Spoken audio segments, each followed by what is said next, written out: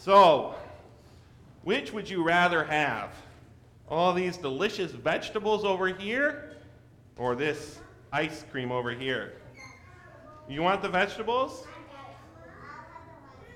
Raise your hand if you'd like the ice cream.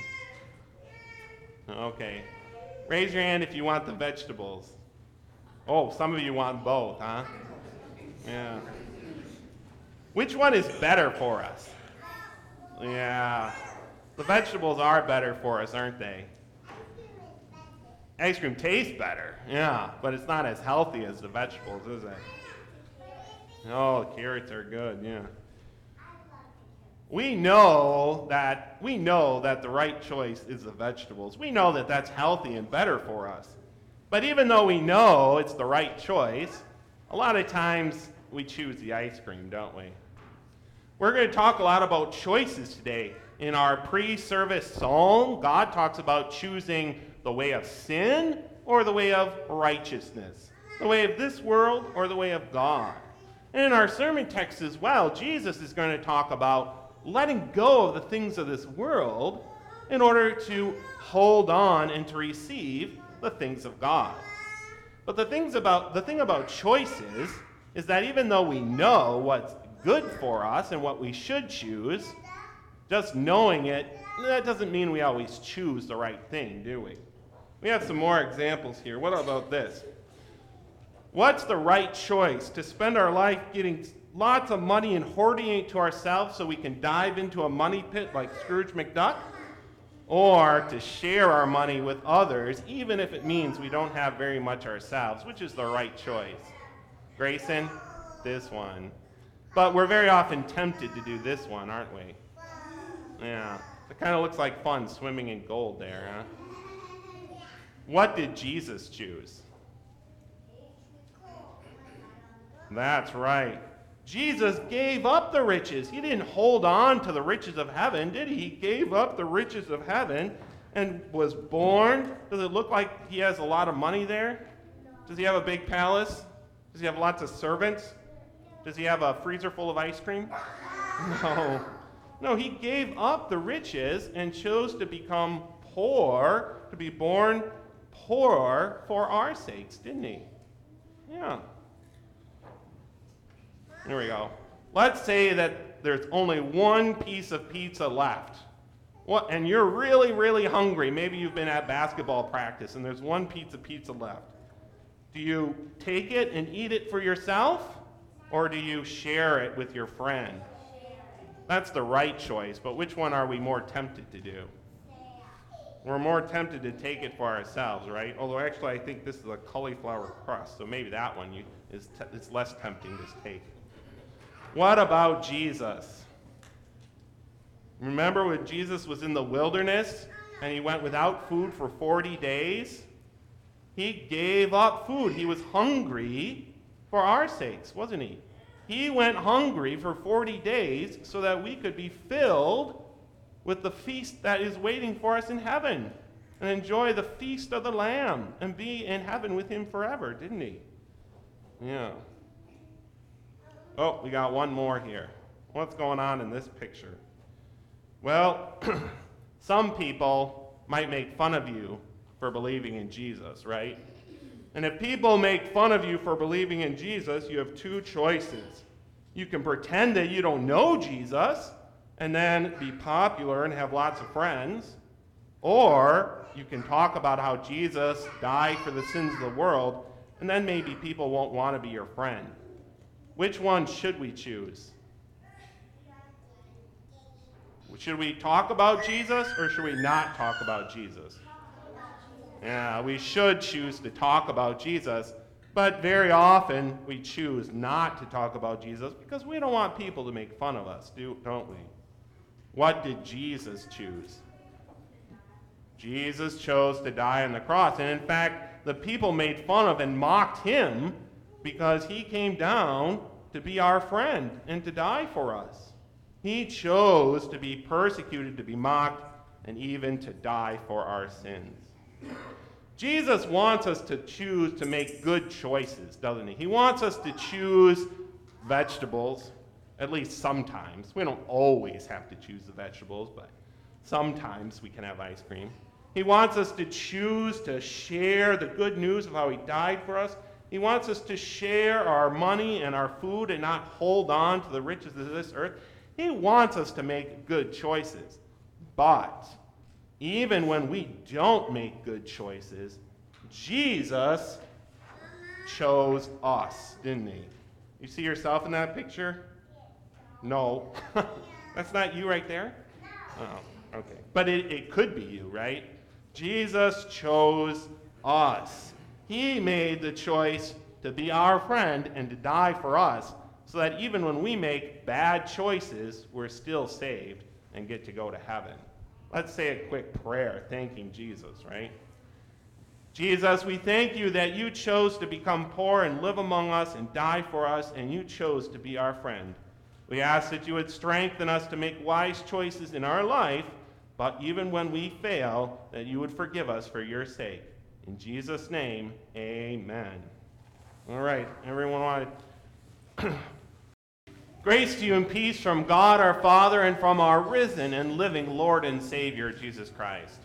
The word of God that we hear this morning is from the Gospel of Luke, chapter 6, verses 17 to 26. And here we have Luke's recording of the beatitudes, the blessings that Jesus gives. Now, one of the great themes, one of the major themes of the Gospel of Luke is what we call that great reversal. How Jesus came to lift up those who are low and to bring down those who are high. In the Gospel of Luke, we hear about that almost in the first chapter in Mary's Magnificat. She talks about how God has exalted the lowly and sent the rich away empty. And again in the coming of John the Baptist, who proclaims that Jesus is coming to lift up the valley and bring down the mountain. And we see that same theme also in Luke's recordings of the Beatitudes. In Matthew, there are more Beatitudes, and they are less pointed. But in Luke, there are fewer, and each one of them has a counterpart.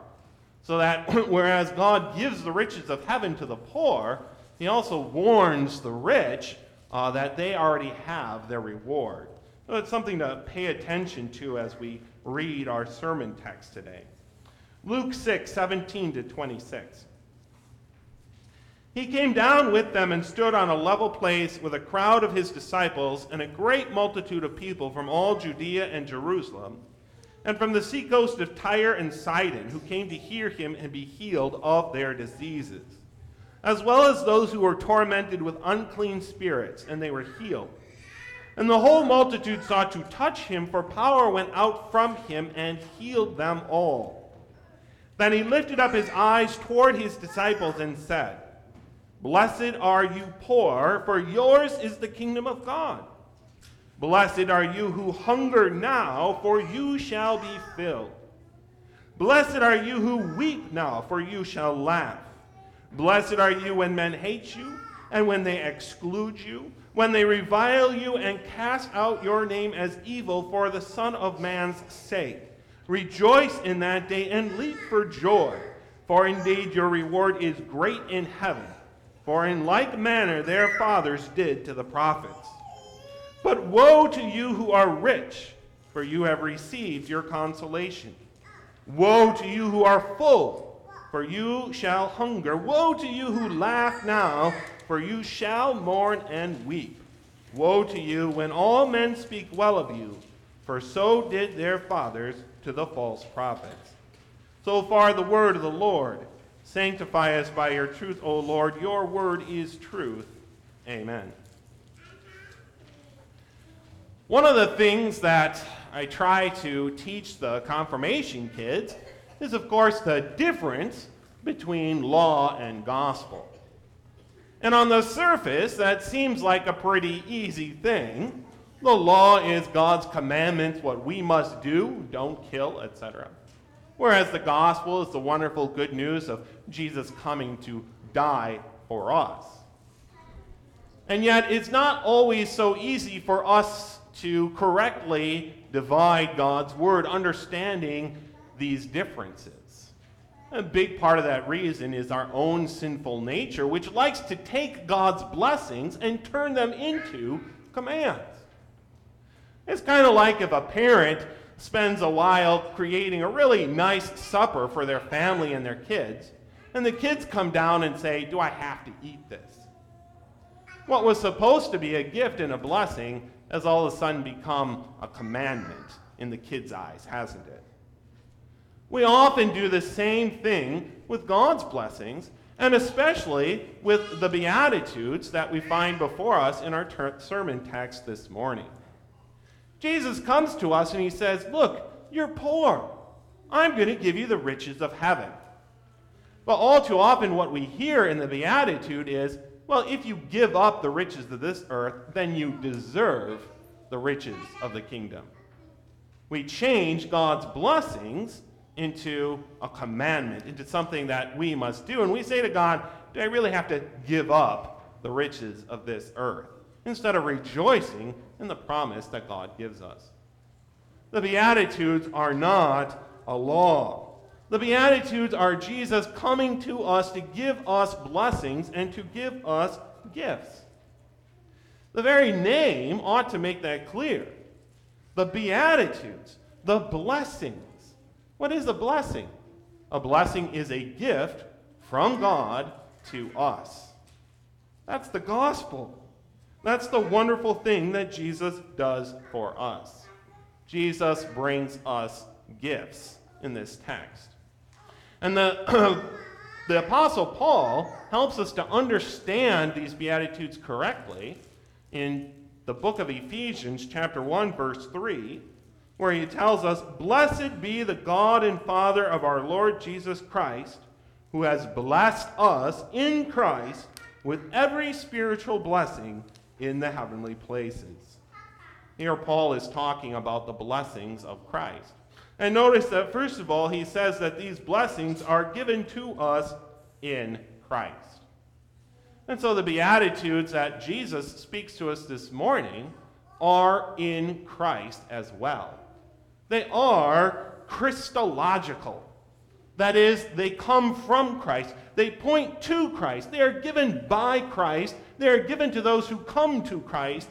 They are given in Christ. Without Christ, there are no Beatitudes. There are no blessings. All of Scripture finds its fulfillment in Christ.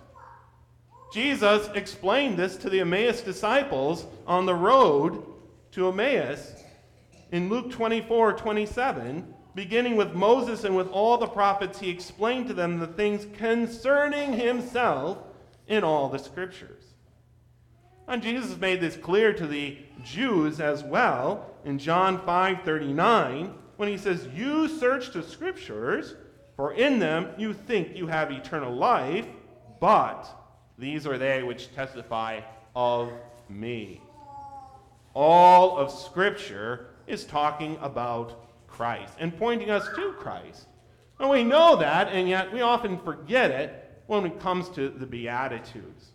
We often view them apart from Christ, thinking, well, the poor in the world, well, they are the ones who will be blessed, or the hungry, they are the ones who will be filled.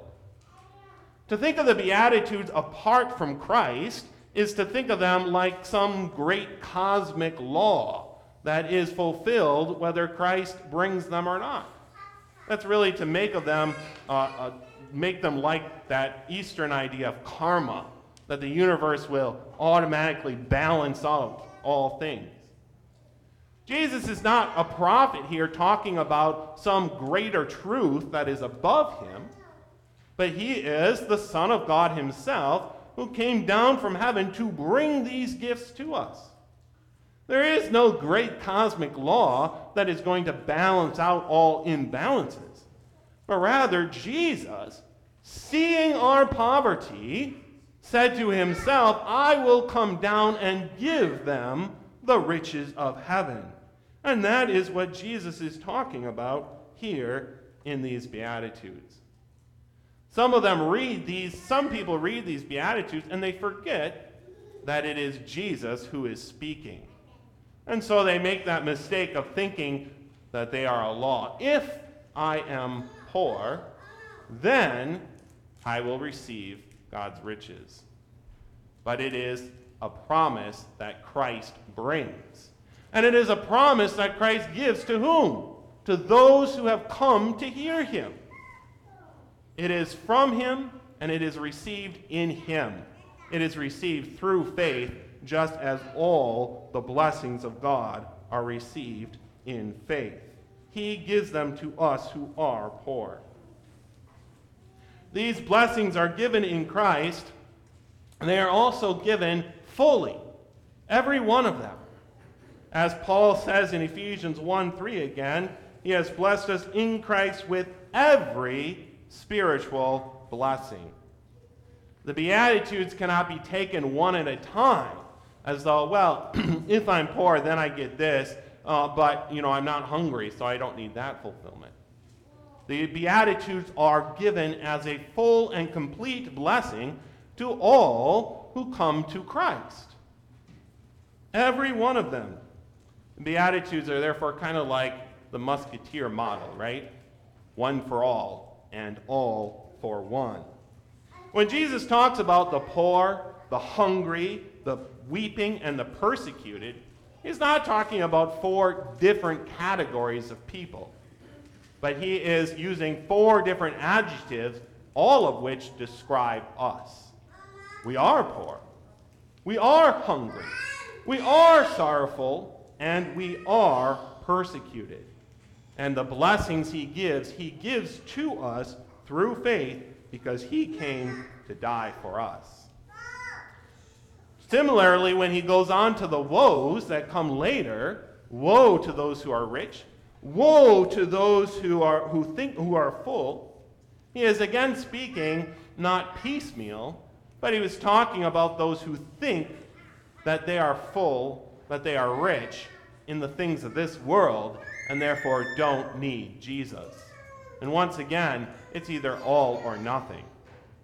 Either we come to Jesus in our poverty and receive the blessings he promises us because he died for us, or we think of ourselves as full and complete in ourselves and want nothing from Jesus. Every one of these gifts that Jesus promises here are fully ours through his death and resurrection. Paul continues in Ephesians 1, he has blessed us in Christ with every spiritual blessing in the heavenly places. And so the Beatitudes that are before us this morning as well are spiritual in nature, primarily spiritual in nature. The conditions that Jesus is talking about, poor, hungry, sorrowful, are primarily spiritual conditions, and the blessings that he promises are primarily spiritual blessings. The Gospel of Luke bears this out. In the Gospel of Luke, Luke gives us examples of Jesus fulfilling these Beatitudes, giving these very promises that he promises here. For example, in Luke chapter 19, who is the one who is filled with Jesus, who dines with Jesus? It's Zacchaeus.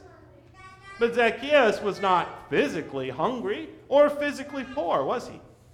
He was a wealthy man from earthly standards. And yet in the Gospel of Luke, he shows us how poor he was spiritually and how hungry he was spiritually. And it is to Zacchaeus' house that Jesus goes to dine with him and to fill him with his spiritual blessings. In Luke chapter 7, here we have another example where the disciples of John come to Jesus and ask him, "Are you the one?"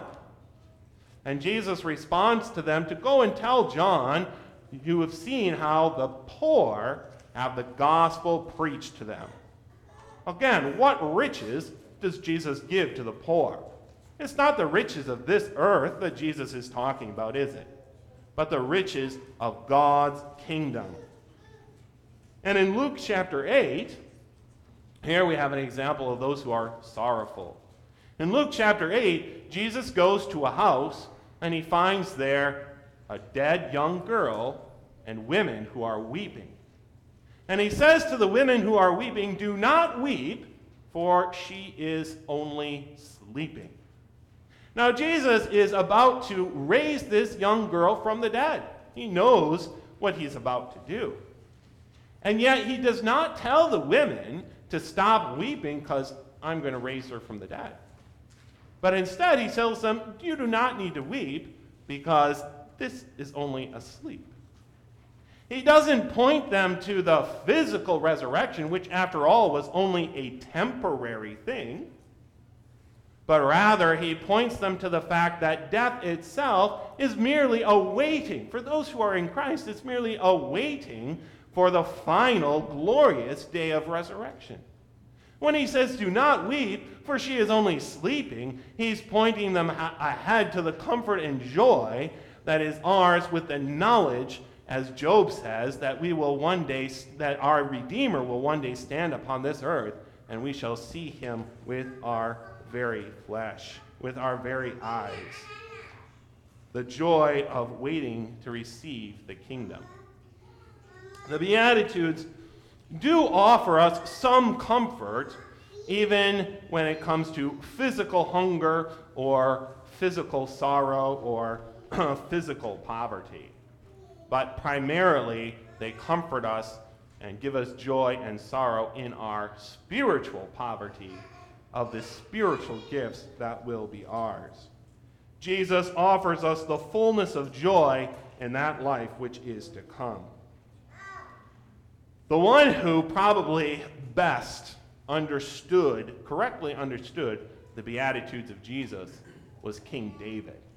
And King David has his own beatitude, not that it comes from him, because of course it comes from the Holy Spirit, but which he wrote down and recorded in Psalm 32. Psalm 32, verses 1 to 2, blessed. See, it begins exactly the same way as Jesus' Beatitudes. Blessed is he whose transgression is forgiven, whose sin is covered. Blessed is the man to whom the Lord does not impute iniquity. That's the best summary of the thing that Jesus wants us to understand in the Beatitudes that we hear today. That all these blessings are ours because even though we are poor in spirit, even though we are sinners, God has covered our sin. When King David says, blessed is he whose sin is covered, he is not telling us that we ought to go out and sin more, that therefore we can receive more forgiveness.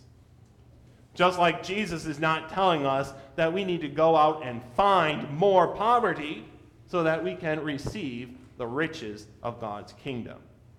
Rather, David and Jesus are both telling us the same thing, that we are sinners. We don't need to go out and find it. We are poor. We don't need to go out and find it. But Jesus came to give us forgiveness, the riches of God. All the Beatitudes, especially those in Luke, ought to be understood in this way. In our poverty, Jesus has given us wealth. In our hunger, Jesus has given us fullness. In our suffering, Jesus has given us joy.